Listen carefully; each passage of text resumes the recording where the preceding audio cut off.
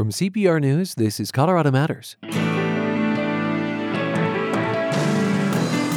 Fentanyl's rapid rise means doctors must relearn how to treat drug users. It's a much different disease that we're seeing. There's a lot more overdose. There's a lot more complicated withdrawal. Meet Coloradans on the front lines of overdose prevention, plus a tool that means anyone can help. If you walk on Earth or in Denver, we need you carrying it today. Later, a world-class chef in Aurora shares a chicken recipe and memories. It was one of the very first dishes that I remember my mom making and really loving. Caroline Glover owns Annette and just won a James Beard Award. And CU's athletic director isn't making any rash moves when it comes to the Pac-12. When something changes, we'll react to it, but we're not going to react to rumors or innuendos that are out there. Hi, I'm Sonny Hutchison, and my wife Mariana and I are CPR leadership partners. In a media landscape filled with what I think is narrowcasting, catering to one point of view or political persuasion, CPR is still truly broadcasting, committed to expanding coverage across the state, providing stories that cover the spectrum of political, economic, and community issues, voices from all corners of Colorado. I urge you, if you can, to make that philanthropic donation at cpr.org. This is Colorado Matters from CPR News and KRCC. I'm Ryan Warner. Fentanyl deaths in Colorado are 10 times higher than they were even a few years ago, which is why some people carry Narcan to reverse overdoses. Test strips are also more common to see if other drugs like cocaine and ecstasy are laced with fentanyl. In this first part of the show, we're going to get a better grasp on exactly what's happening, and we'll start with CPR health reporter John Daly. Under a vintage clear Colorado sky, fans gather a couple of hours before a Red Rocks concert. The tunes are cranked up, the mood is festive in the mostly 20-something aged crowd. Steve Sarin is in a baseball cap with a short beard. He carries some small packages. We are going to walk around the parking lots and ask people if they'd like us to check their stash. Sarin is with Aspen Ridge Recovery, a drug and alcohol treatment center. He points out this effort is not connected to the promoter or the city, which runs the facility. They're just volunteers. His colleague, Katie Hale, has long dark hair and a tattoo on her arm. She says this show is electronic dance music. And at electronic dance music concerts, there tends to be a lot of different types of drugs, ecstasy, Molly, ketamine, amphetamines. Hale and Sarin approach one group of guys and explain what they're doing. The group doesn't want to be on the radio. One says his mom listens to CPR all the time. They decline to have any drugs tested, but do take some free drug overdose kits. I am going to give you guys some Narcan if you guys want it, just in case. Appreciate that. Take some Narcan and some fentanyl test strips. The next group, again mostly guys, takes the pair up on the drug test offer. In this case, to check out a pill, a psychoactive, mostly recreational drug called MDMA, also known as ecstasy or Molly. So he's taking a little bit of Molly, we're putting it into a bottle cap, and we're adding a few milliliters of water. It works like a COVID or pregnancy test, and soon a dark line appears on the strip. So we got a positive hit on that, on the fentanyl. The result causes a stir in the group. One of them says he won't be taking those drugs anymore. A couple of others back out of doing an interview. Another agrees to talk. So this test came back positive. What did you think of that? I was very, very surprised. I was. And Chris tells me he's from back east. He seems rattled. He knew someone a little older than him who accidentally overdosed from fentanyl. The people that are selling it are just trying to make money, and they don't care what happens to other people. And that's the truth. Last year, illegal fentanyl killed more than 700 people in Colorado. Back at the Red Rocks show, some concertgoers say Coloradans are just starting to understand the risks of drugs laced with fentanyl. Joe, who's in his mid-20s, applauds efforts to educate. He's heard about overdoses at recent concerts. Super scary, man. Super scary. But it's like, if you are going to do the substance, which sometimes we do party, you know what I mean? But dude, honestly, man, these people, you guys are saving lives. He hopes broader awareness will help reverse the trend in a state where fentanyl deaths are rising faster than every other state but one. I'm John Daly, CPR News. Well, now let's hear from three people who contend with the reality of overdoses. Lisa Rayville is with the Harm Reduction Action Center in Denver. They do things like hand out clean needles and distribute the nasal spray Narcan. Dr. Dawn Stater is an emergency and addiction medicine physician in Metro Denver. And Kyle Peters is director of operations for Sexy Pizza, a Denver restaurant chain that's trying to do its part. They all spoke with my colleague Andrea Dukakis. Let's talk about this drug, fentanyl, that's killing so many people. Dr. Dawn Stater, you work in the ER. You've seen your share of people addicted to opioids. How powerful is it compared to other opioids, drugs like OxyContin, and also compared to, say, heroin? It's probably the most powerful opioid that we have in medicine. We know that it's around 50 times more powerful than heroin. It's 100 times more powerful than something like morphine. So it's extremely, extremely potent. And did you witness the transition from other opioids to fentanyl in the ER? Yes, for sure. We used to see a lot of people who struggle with opioid use disorders of all types. But it has become a very, very real transition that we've seen over the past several years, from people who were primarily using black tar heroin to now people who are using fentanyl almost exclusively. And it's a much different disease that we're seeing. You know, there's a lot more overdose, there's a lot more complicated withdrawal, and it has made medical treatment much more difficult for patients who sometimes come to us asking for help in getting into recovery. Some people are using fentanyl knowingly. Others are using different substances. Those could be laced with fentanyl without a user knowing. Can you explain the difference? Yeah. So sometimes if someone is addicted to, let's say, opioids, they will go out and seek opioids, which right now in our market is mostly fentanyl. But then other times, people who have no intention of using an opioid, who are using something like ecstasy or cocaine or methamphetamine, will buy a product that's been sold to them as one of those things and then use it and find that it actually is either laced with fentanyl, which some of which is contamination, or is erroneously sold as something else and is in fact fentanyl. So right now we have an extremely, extremely dangerous, unstable, and unreliable drug supply where a lot of people with no intention of using fentanyl are getting into fentanyl and accidentally overdosing. Lisa Rayville, how did the shift happen from drugs like heroin to fentanyl? Heroin's almost gone due to climate change and lack of poppy cultivation. And then we are also seeing in people wanting to take pills such as Oxy and Xanax. We no longer have a safe supply of pills, so they are going to the street, getting the same unpredictable drug supply as everybody else. And when you say we don't have a safe supply of pills, you mean that it's hard for people to get prescription pills now? Correct. It's hard to get prescription opioids in particular. We mentioned, Lisa, the huge spike in the number of people overdosing. The medicine Narcan can prevent overdose deaths. And how can you tell someone's overdosing? Sure. It's a deep snoring or gurgling. It's called the death rattle. They say if you've ever heard it, you'll never forget it. Very infrequent or no breathing, the pale or clammy skin, the heavy nod, not responsive to stimulation, and a blue or gray skin tinge of the lips or fingertips, depending on skin color, because an opioid overdose is lack of oxygen. And I understand you've had to revive someone. Is it fairly straightforward, or do you have to really know what you're doing? Well, you can't hurt anybody. If they don't have opioids in their system, it won't do anything to them.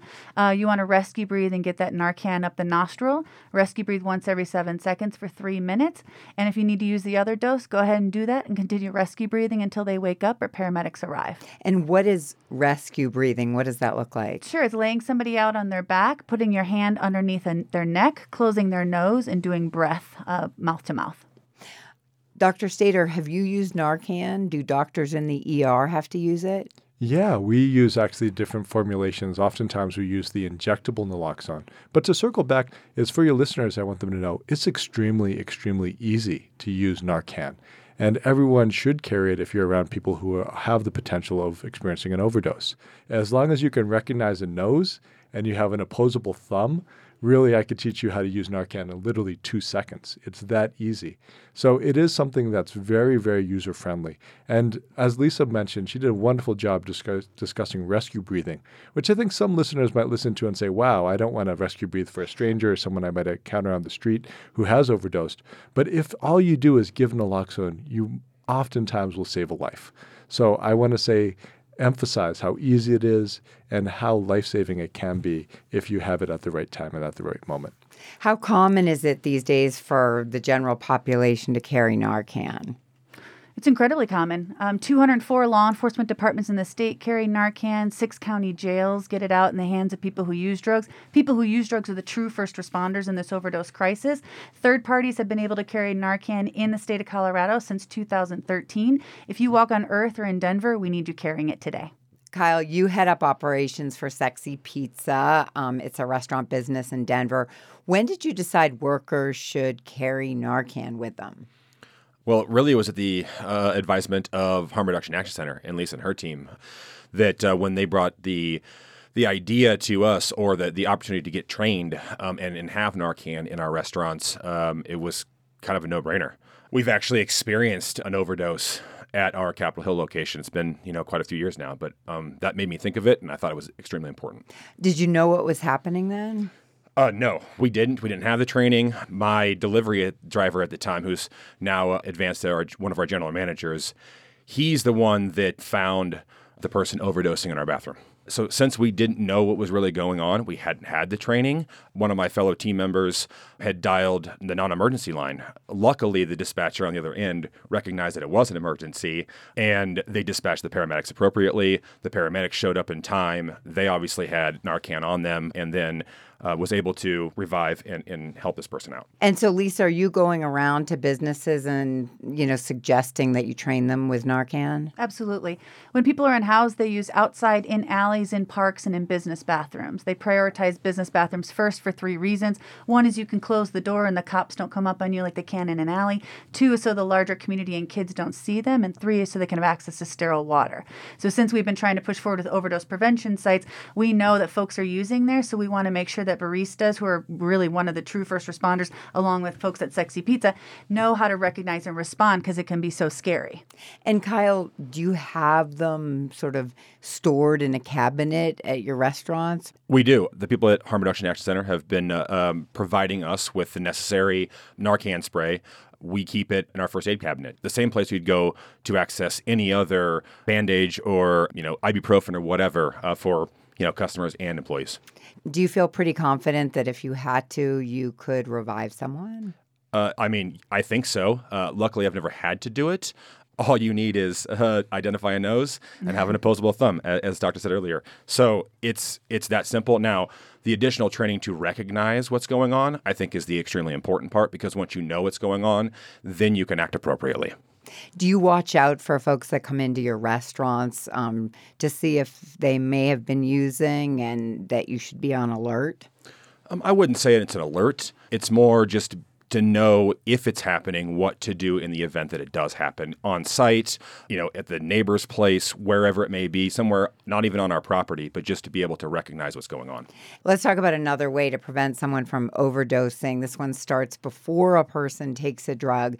We just heard about test strips in the last story.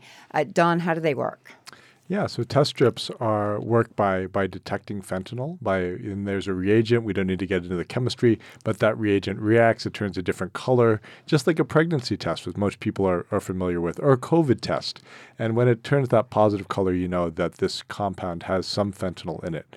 The difficulty is you don't know how much. So it's a binary test. It's either positive or it's negative, but it doesn't give you that nuance of this is mostly fentanyl, this only has a small coating of fentanyl on it, etc. But it is an extremely useful test for some people who don't want to use fentanyl, but then find that a pill has fentanyl in it. It can really identify that this is potentially a risky pill or a drug that they should possibly not use, or have other interventions that are in case they do have an accidental overdose.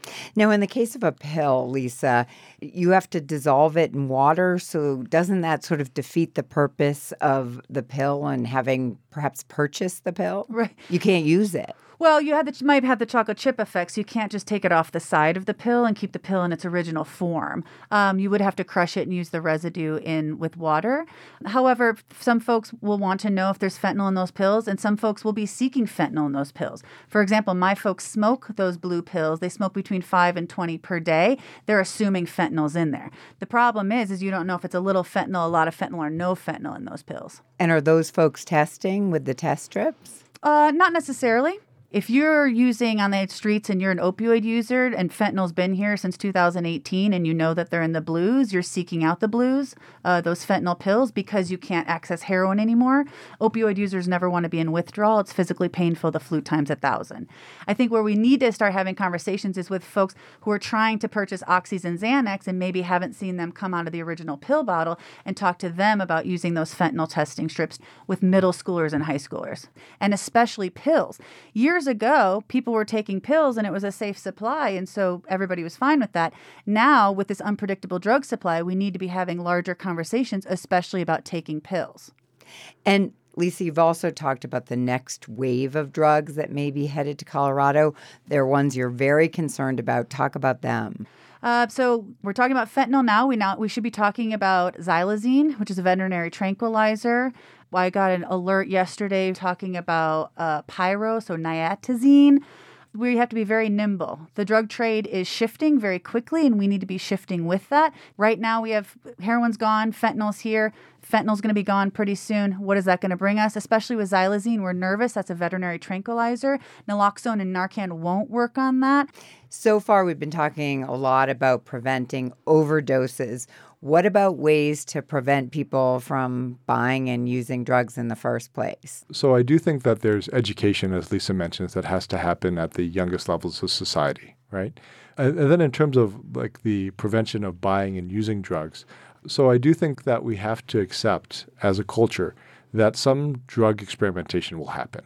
That's been since the BC area to today.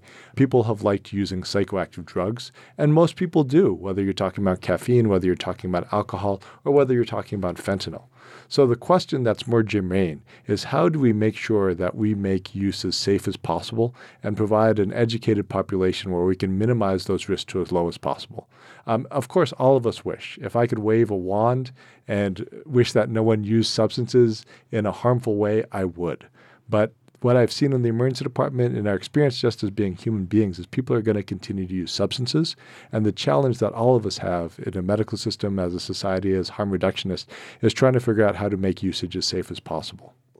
So we know we have an unpredictable drug supply. We know that we've had the war on drugs for the last 51 years. We know incarceration and criminalization has never worked with drug use. So we need to be having really good conversations about what a safe supply looks like and talking about how to prevent overdoses. Of course, some people would disagree about criminalization and how the laws have changed and how that's affected drugs. And Don, you were going to hop in here. Yeah, and I think that one is we definitely see fluctuations in society of when people use more substances and less substances. And right now we're in a period of very, very heavy substance use, no matter what, whether you're talking about alcohol, cigarettes, etc., because I think there's so much stress, so much grieving, so much financial insecurity. So when you find oftentimes drug use or substance use get really problematic is when people are using it to cope with oftentimes those things, those very human emotions of stress, of depression, of anxiety. And right now we're in a period of time where those are rampant. People are worried about the world. People are worried about their economic well-being. People see the war in Ukraine and it affects their psychology. And because of that, across the field, we've seen substance use increase. So really, to your question is, do I think that we'll ever have no substance use? No. Do I think that if the world improves and we become more connected and people feel less anxious about the world, will substance use naturally decrease? The answer to that is yes. And we can all hope for and aspire to a future where it is so. Kyle, how do you talk to other businesses that may not be as versed in using Narcan and who you think probably should have it on hand too? I learned a ton today. What I would suggest, first and foremost, is go out there and ask the questions and speak to my own story of not knowing what was going on, having it happen, and being extremely lucky with the outcome, because it could have gone a vastly different way. And if so, that could have changed the course for Sexy Pizza, from kind of the beginning. So I think it's important at that level. Do you guys carry it with you in your cars when you're walking around? I do. I carry it in my car. And actually, I don't carry it in my pocket all the time. But when I do decide, let's say I go to a Red Rocks concert, I actually put naloxone in my pocket because I think if there is someone who's using drugs and there's a need for it, I'll actually have it. So I am a very big carrier of naloxone. And I imagine, Lisa, you carry it with you. Absolutely. I have it with me right in my bag today. Thanks to all of you for being here. Thank you. Thanks for having me. Thank you. Lisa Rayville is with the Harm Reduction Action Center in Denver. Dr. Don Stater is an emergency and addiction medicine physician in Metro Denver. And Kyle Peters is director of operations for Sexy Pizza, whose employees carry Narcan to help reverse overdoses. The three spoke with my colleague Andrea Dukakis about fentanyl use. Be right back. This is Colorado Matters from CPR News. Please join Colorado Public Radio at the Colorado Dragon Boat Festival. Races, performances, and food. Saturday from 10 to 7 and Sunday from 10 to 5 at Sloan's Lake Park. Hope to see you there. It's Colorado Matters from CPR News. I'm Ryan Warner. The University of Colorado is part of the Pac-12 conference, but soon the Buffs could move to the Big 12 or the Big 10, or they might just stay put. Recent moves by UCLA and USC have disrupted college sports, leaving CU and its athletic director Rick George in the wake. You got to be nimble and you got to be able to move forward regardless of what happens out there. When something changes, we'll react to it, but we're not going to react to rumors or innuendos that are out there. We're going to react to the real life things that are going on. That's from a recent press conference, that is, which CPR senior producer Anthony Cotton attended. Hi, Anthony. Hi, Ryan. Okay, so these moves are the latest in a trend that really has disrupted college athletics. What's behind the trend? Well, for UCLA and USC, it really comes down to money. One of the things that Rick George said last week was that the Pac-12 is undervalued in terms of the revenue it receives, mainly from national television contracts. Oh. In 2019-20, for example, each school in the league got about $33 million. That same year, each school in the Big Ten drew something closer to $54 million. Oh, my goodness, like a $20 million difference. Yeah, indeed. But there's also a competitive aspect to this as well. The national championship in college football is arguably the biggest prize in collegiate sports, and the Pac-12 hasn't been a factor in that for a really long time. It hasn't had a team reach the playoffs since 2015. Meanwhile, the Big Ten has been represented in each of the last 3 years and in 6 of the 8 years overall. Was the move by USC and UCLA unexpected? Very. It was just over a year ago that the Pac-12, the Big Ten, and the Atlantic Coast Conference got together to form what was called the Alliance. The idea was that schools in those conferences, I think it was like 43 altogether, they would collaborate not only athletically, but academically as well. The collective was more informal than anything else, but it certainly is over now that the California schools have shifted leagues. And I asked Rick George about that, the end of the alliance, and whether he felt betrayed by USC and UCLA. I don't know that betrayal is the right word, but I would say that there's a strong air of disappointment, and it's really not in the fact that they, doing something that they feel is best for them, but there's a way to do it the right way, to communicate properly with the right people, and again, those are things that other people will have to live with. Now, there's a couple of things to point out here. One is that the athletic director at USC is Mike Bohn, and if that name sounds familiar, it's because he was Rick George's predecessor at CU. Now, George says he hasn't talked with him or UCLA athletic director Martin Jarmond since last month's announcement. The other thing is that the two schools' moves to the Big Ten won't take effect until about 2024.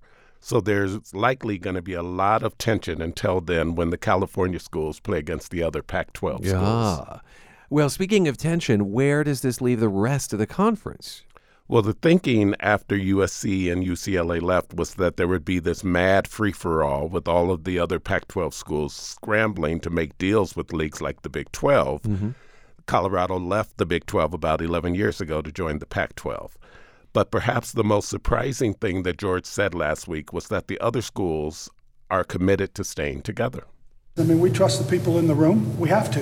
And we talked through it. And when this initially happened, there was some concern. But, again, always think that cooler heads prevail. And once we had an opportunity as a group to sit down and talk through where we were, to make sure that we were aligned in where we wanted to go, I think it's been really helpful for us. I think there's strength in the 10. And we'll build off of that strength as we move forward with our multimedia rights deal and with where we go as a conference. Now, George mentioned media rights. Without Los Angeles, the second biggest market in the country, the Pac-12 wouldn't seem to be dealing from a position of strength. But George said this is an opportunity to be creative, perhaps bringing in entities that aren't in the marketplace currently. Think Amazon or Apple TV, which started streaming Major League Baseball this year. Getting into the college football game. Exactly, and there's a lot of money there too. Now, all of this togetherness still could be as short-lived as the alliance was. George says he personally hasn't had conversations with the Big 10 or the Big 12, but he admits that CU and the other schools are probably looking at alternatives should the landscape change. Well, I think there's some of that. I mean, certainly I have an obligation to our student athletes, to our donor base, to our fans, to our university as the athletic director. And certainly we understand the importance of what we're doing. But again, I think there's stronger and we're better when the 10 are together than we are individually. George says he also speaks with CU Chancellor Phil DeStefano on an almost daily basis. I mean, the mind boggles at all the Zoom meetings that have to be taking place. I would point out that late last week, there was also talk about the Pac-12 and the Big 12 merging into one super conference. And that makes sense on a number of levels, but we'll just have to wait and see how it all plays out. Which means I'll see you again at that microphone. How exciting that is. Thanks, Anthony. Thank you. CPR senior producer Anthony Cotton. He recently spoke with CU athletic director Rick George about the school's conference future. And Colorado Matters continues in just a bit with the girl who grew up on olives and became a chef. This is Colorado Matters from CPR News. CPR has current and future sponsorship opportunities for features like Colorado Postcards, The Music Room, and 303 Meetups. Find out how investing in Colorado Public Radio can benefit your business at cpr.org/sponsorship. It's Colorado Matters from CPR News and KRCC. I'm Ryan Warner. Let's spend some time with a chef who's been named Best in the Rocky Mountains. Caroline Glover has won a James Beard Award, often called the Oscars of food. Her restaurant, Annette, is in Aurora in the ejector seat factory turned retail center known as Stanley Marketplace. When we walked in late morning, Annette wasn't opening for another 5 hours. And so I asked Chef Caroline Glover what it's like to be in her restaurant in the relative quiet. I was here last night. It was super full of people. The lights are dim. The mood is just right. And that's how I left. And then you come back and you kind of feel like the curtain's been pulled and it's kind of this stark light and you see everything a bit different. But it's what I'm used to. This is my home and I come here every day. Do you spend more time here than your actual home, do you think? Yeah, absolutely. Yes, 100%. No hesitation No there. hesitation, no. So thank you for taking the time before, dinner prep begins to make us something. And what you've decided to make us is called chicken Marengo. Yes. Why this dish? Well, it was one of the very first dishes that I remember my mom making and really loving. I would assume I was a picky eater growing up, but... Why would you assume that? I mean, aren't most kids? I mean, my parents forced me to eat and try a lot of different things, which I think in the long run, that's why I'm here. But I asked for PB&J a lot. But my family has a very strict rule. If you don't eat what my mom made, then you're not eating for the night. So this was one of my favorite dishes that she made, and one of the first dishes I made with her. Chicken Marengo. And where did she get this recipe? Do you have any idea? So this one is from The Joy of Cooking. There are a ton of different iterations. I was just Googling it. I think it came from like Napoleon. His cook made it for him. They won a battle, and then it became a dish. But it had crawfish, eggs, like just kind of a kitchen sink type dish. But I think The Joy of Cooking made it a little bit more approachable. And what is in Chicken Marengo? So this specific variety has chicken, tomatoes, black olives, which I don't think is traditional, but I'm a black olive fiend, so I put them in there. Wow, you and I are disagreeing on the black olives. Did you like olives as a kid? Loved them. You liked them even as a kid? Yes, I put them, all 10 fingers and would wiggle my fingers around and eat them all. I love every type of olive. Like if I could live off of them, you would. 100%. It sounds like you actually do, but okay. Yeah. So Chicken Marengo is a slimmed down version perhaps of the original. Yeah. And you still like it. Does it I bring love you it. back when you eat it? Yes, and I think it's a braised dish, so it's kind of something that you cook and put right in the oven, and that's the only way I really cook now. It's easy. I can do other things, so it is like very, very applicable to my life. I think that'll resonate with a lot of people. Well, before we get to cooking, congratulations on the you. James Beard Award. Thank you. Do you feel like you've arrived? No. I'm one of those people where it takes a very long time for things to sink in, and I don't let them. So I'm thinking like maybe next year I'll really feel it or something. But, I feel like we're just still in the thick of it. The pandemic's been really rough. We're still going through it. This is a beautiful thing that happened for the restaurant, but I just feel like we have a lot more to get through right now. I know the pandemic was really tough on you. You did adapt, and ostensibly you stayed open. As we walked in, we walked past these individual outdoor dining units, these kind of glassy greenhouse sheds. Yeah. This was one adaptation. Yeah, absolutely. We did it, I guess 2 years ago now, and we keep saying we're going to take them down. But then, the next wave comes, and our neighborhood has a lot of kids in it, and so as long as people aren't comfortable quite yet, then we'll keep, accommodating. I also think there's something lovely about eating in your own clubhouse. Yeah, it's so funny. I feel like when I go out to eat, I only want to sit at the bar.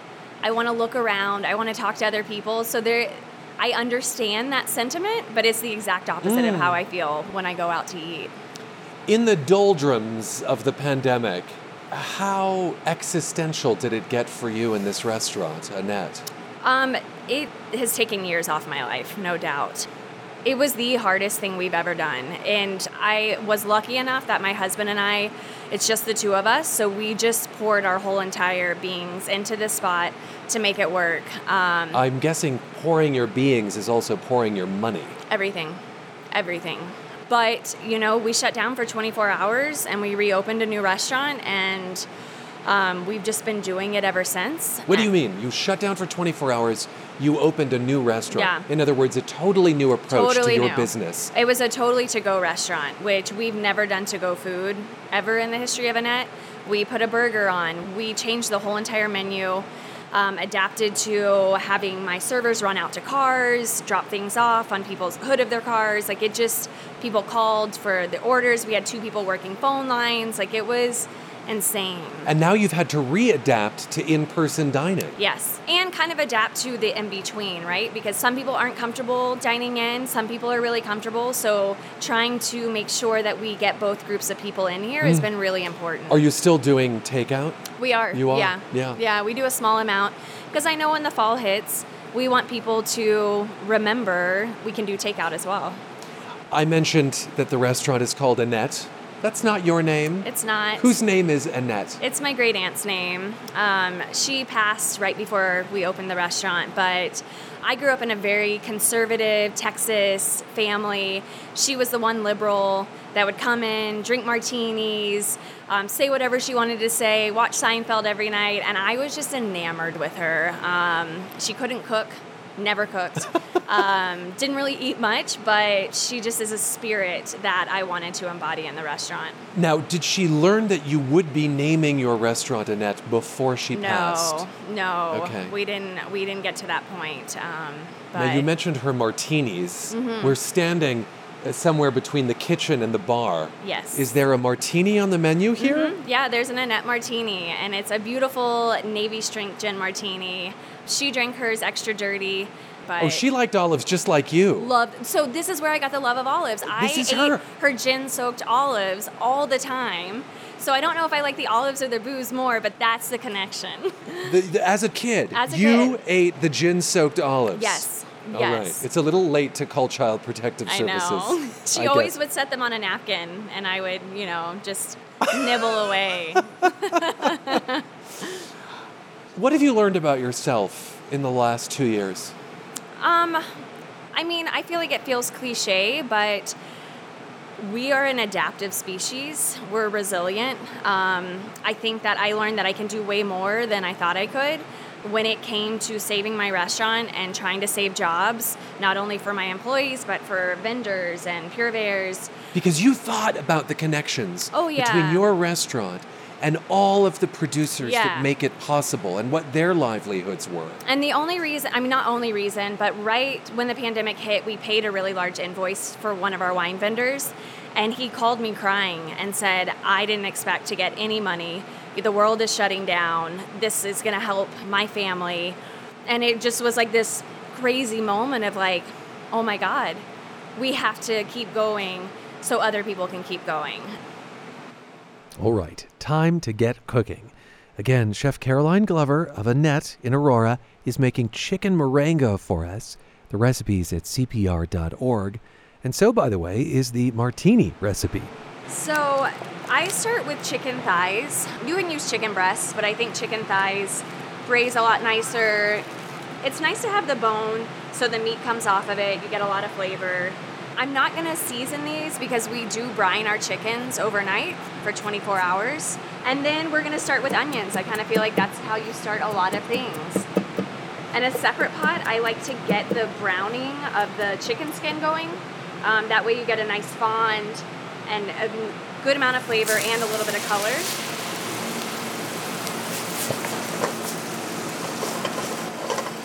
I noticed that you touch the bottom inside of the pan with your bare fingers as you move the onions around. I can't feel much heat anymore in my fingers. They're kind of numb. I don't know what it is.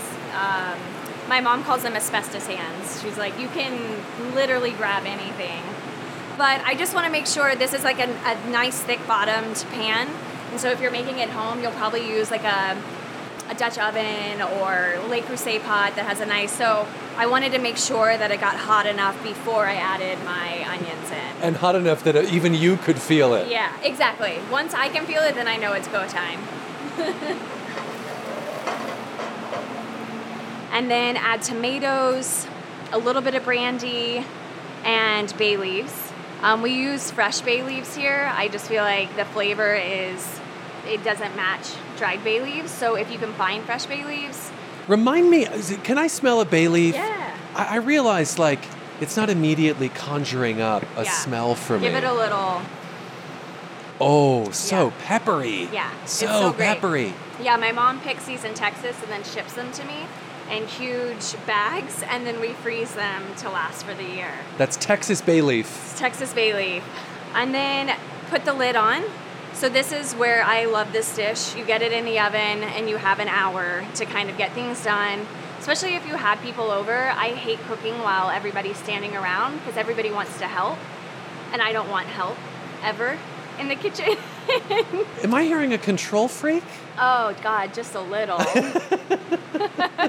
I think all control freaks have to open their own thing because eventually you become the worst employee. So And then I saute the mushrooms separately. I kind of like to get a nice caramelization on them. And then at the very end, I add in black olives, whole black olives. Some people chop them up, but I want the whole briny olive whenever I'm tasting the dish. And while it's in the oven, I get rice going in a rice cooker. I cheat. I don't cook the rice on the stove. I just get it in the rice cooker, and it'll be ready around the same amount of time. I think that many families would tell you that using a rice cooker is not cheating. It's the smart way to go. I feel like, with the altitude, you just don't know what's going to happen. So rice cooker is the way I do it. What emerges from the oven is a feast for the stomach and the eyes. Oh, look at that color. That is the most beautiful red. It's so good. Is that all the tomato? It's all the tomatoes, yeah. It just has such a nice broth that the rice will soak up. It makes me think that food is such a way of transporting us in time, that Napoleon might have laid his eyes on something just like this. Isn't it so cool? I love reading the history of food and how things came about, and the thought that somebody was on a battlefield and had just eaten chicken Marengo is a pretty cool thing to think about. Wait, did you give me one without olives? Yes, I did. That's so nice of a chef to do. I'm not going to force you to eat something. You're not going to be like your mother. No, I won't do that. All right, on a bed of brown rice, the parsley has added such beautiful color to the red that I was mentioning. And it should just kind of, Oh, yes, that chicken just comes right off the bone. Yeah. Didn't even use the knife. No. Just used the side of the fork. It's hot. The richness of the bay leaves comes through. It does. It's crazy. I went from smelling bay leaves a little earlier to tasting it. It's a lovely infusion, but it's not overpowering. Right, yeah. It's just kind of comfort in a bowl. It is comforting. It's interesting you say comforting because I feel like we need more of it these days. I totally agree. When we opened, we said we were comfort food, which I fully believe we are, but sometimes our menu may not read as comfort food until you get it. It's not all mac and cheese. Exactly.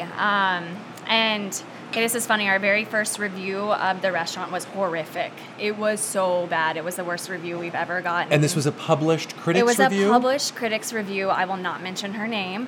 But her whole critique was that it wasn't comfort food. But if you think mac and cheese is the only comfort food, I think comfort comes from familiar flavors, different memories that it invokes. So that's what this dish does for me. Well, bravo to you, and, a nod to your mom as well. Yes. And Napoleon, maybe. Yeah. Yes, Napoleon's cook. Thanks for being here, and congratulations. Thank you. Caroline Glover, chef and owner of Annette Gastropub in Aurora. She is James Beard Mountain Chef for 2022. Again, recipes for chicken Marengo and the Annette Martini are at CPR.org. This is Colorado Matters from CPR News. ¿Quién somos nosotras? Who are we? During our lunch break, we'd be sitting outside, peeling mangoes and eating them fresh. And then I'd go inside to, dance these Afro-Brazilian, Afro-Caribbean style movements. I think that's when I most felt myself. I'm May Ortega, and CPR's new podcast is all about being Latinx, Hispanic, Chicana, and the beautiful things that make us who we are. Look for ¿Quién Are We? Everywhere you listen. It's Colorado Matters from CPR News. I'm Ryan Warner. 10 years ago, just after midnight, a man opened fire in an Aurora movie theater. 12 people lost their lives. 70 others were injured. Tonight, there will be a vigil at the memorial in their honor. There will also be a community gathering Saturday. My colleague Chandra Thomas Whitfield spoke with Heather Dearman, who oversees the 720 Memorial Foundation. I think it's about the community coming back together and people remembering that Aurora is a beautiful community and we're so strong. And I remember back then how everyone just had the love and the support for one another. And it's I know a lot of has happened even in Aurora in the past 10 years. And sometimes we get a bad rap, but this is time for our community to come together and show everyone that we really just love one another. This year's theme is Metamorphosis. Can you tell us a little bit about what inspired that theme and what you're hoping for with that theme? Yes, every year we have a different theme for the chalk artist, but we chose Metamorphosis because it's been 10 years and we feel like we have gone through a type of metamorphosis. If a tragedy happens to you, you are forever changed. And it's like when there's that caterpillar that's in its cocoon and it's feeling all trapped and sad and feeling like its life is over, but then over time, it turns into a butterfly and, it's a beautiful thing. So it is something tragic that started the change, but something beautiful comes out of it, which is being able to spread hope and healing to other people. All right, more of Chandra's interview with Heather Dearman, CEO of the 720 Memorial Foundation, tomorrow. So 10 years ago, when the attack occurred, Colorado's then poet laureate channeled his grief into words. David Mason recorded those words for us and shared some thoughts about the poem he wrote at the time. At first, Mason said it was hard to decide what approach to take. I could try to write about the courage of those people who died in an effort to save their loved ones.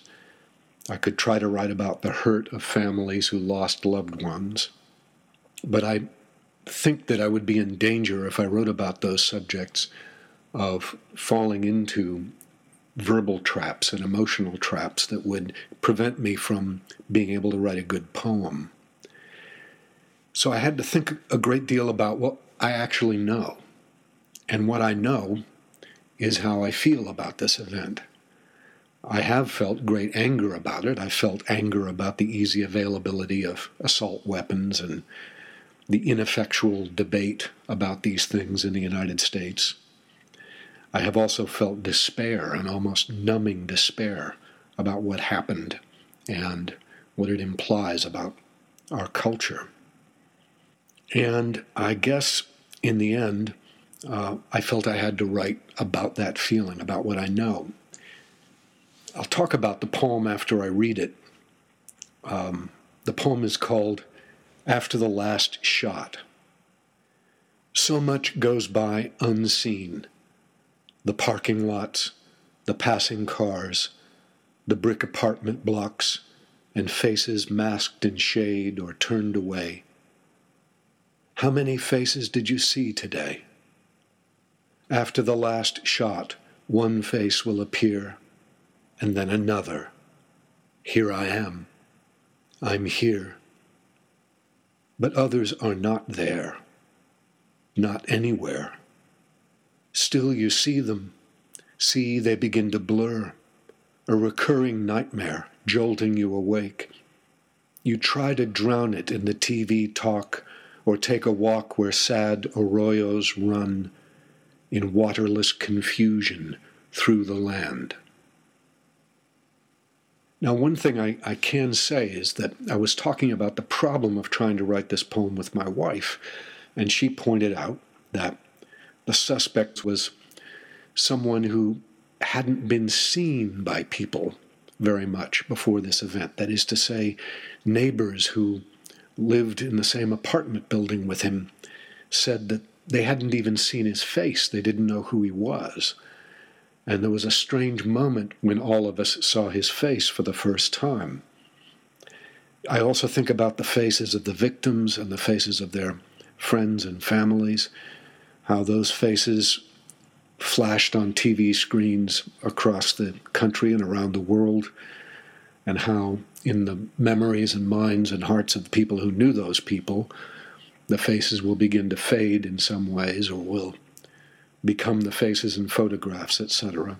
So I focused on the faces. I focused on the buildings, the streets, the parking lots, the cars, that part of suburban Denver where the event took place.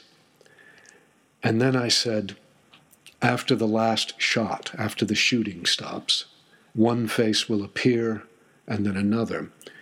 Well, the suspect's face appeared. The suspect had been masked when the event took place. He was wearing armor and a mask.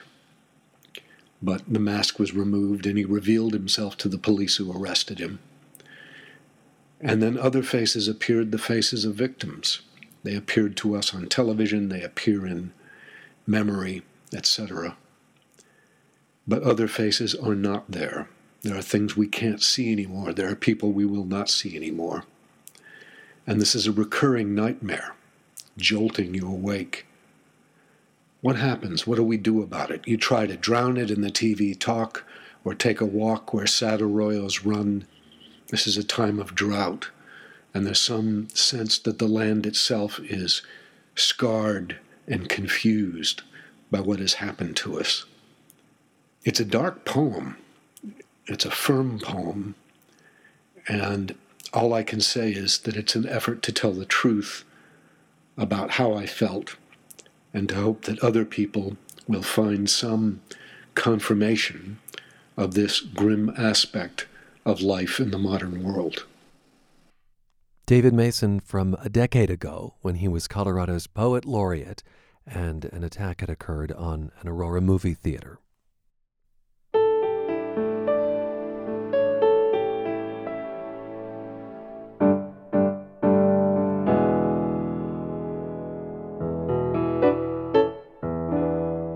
And that is Colorado Matters for today. I'm Ryan Warner with special thanks to Nancy Lawful. You are with CPR News and KRCC.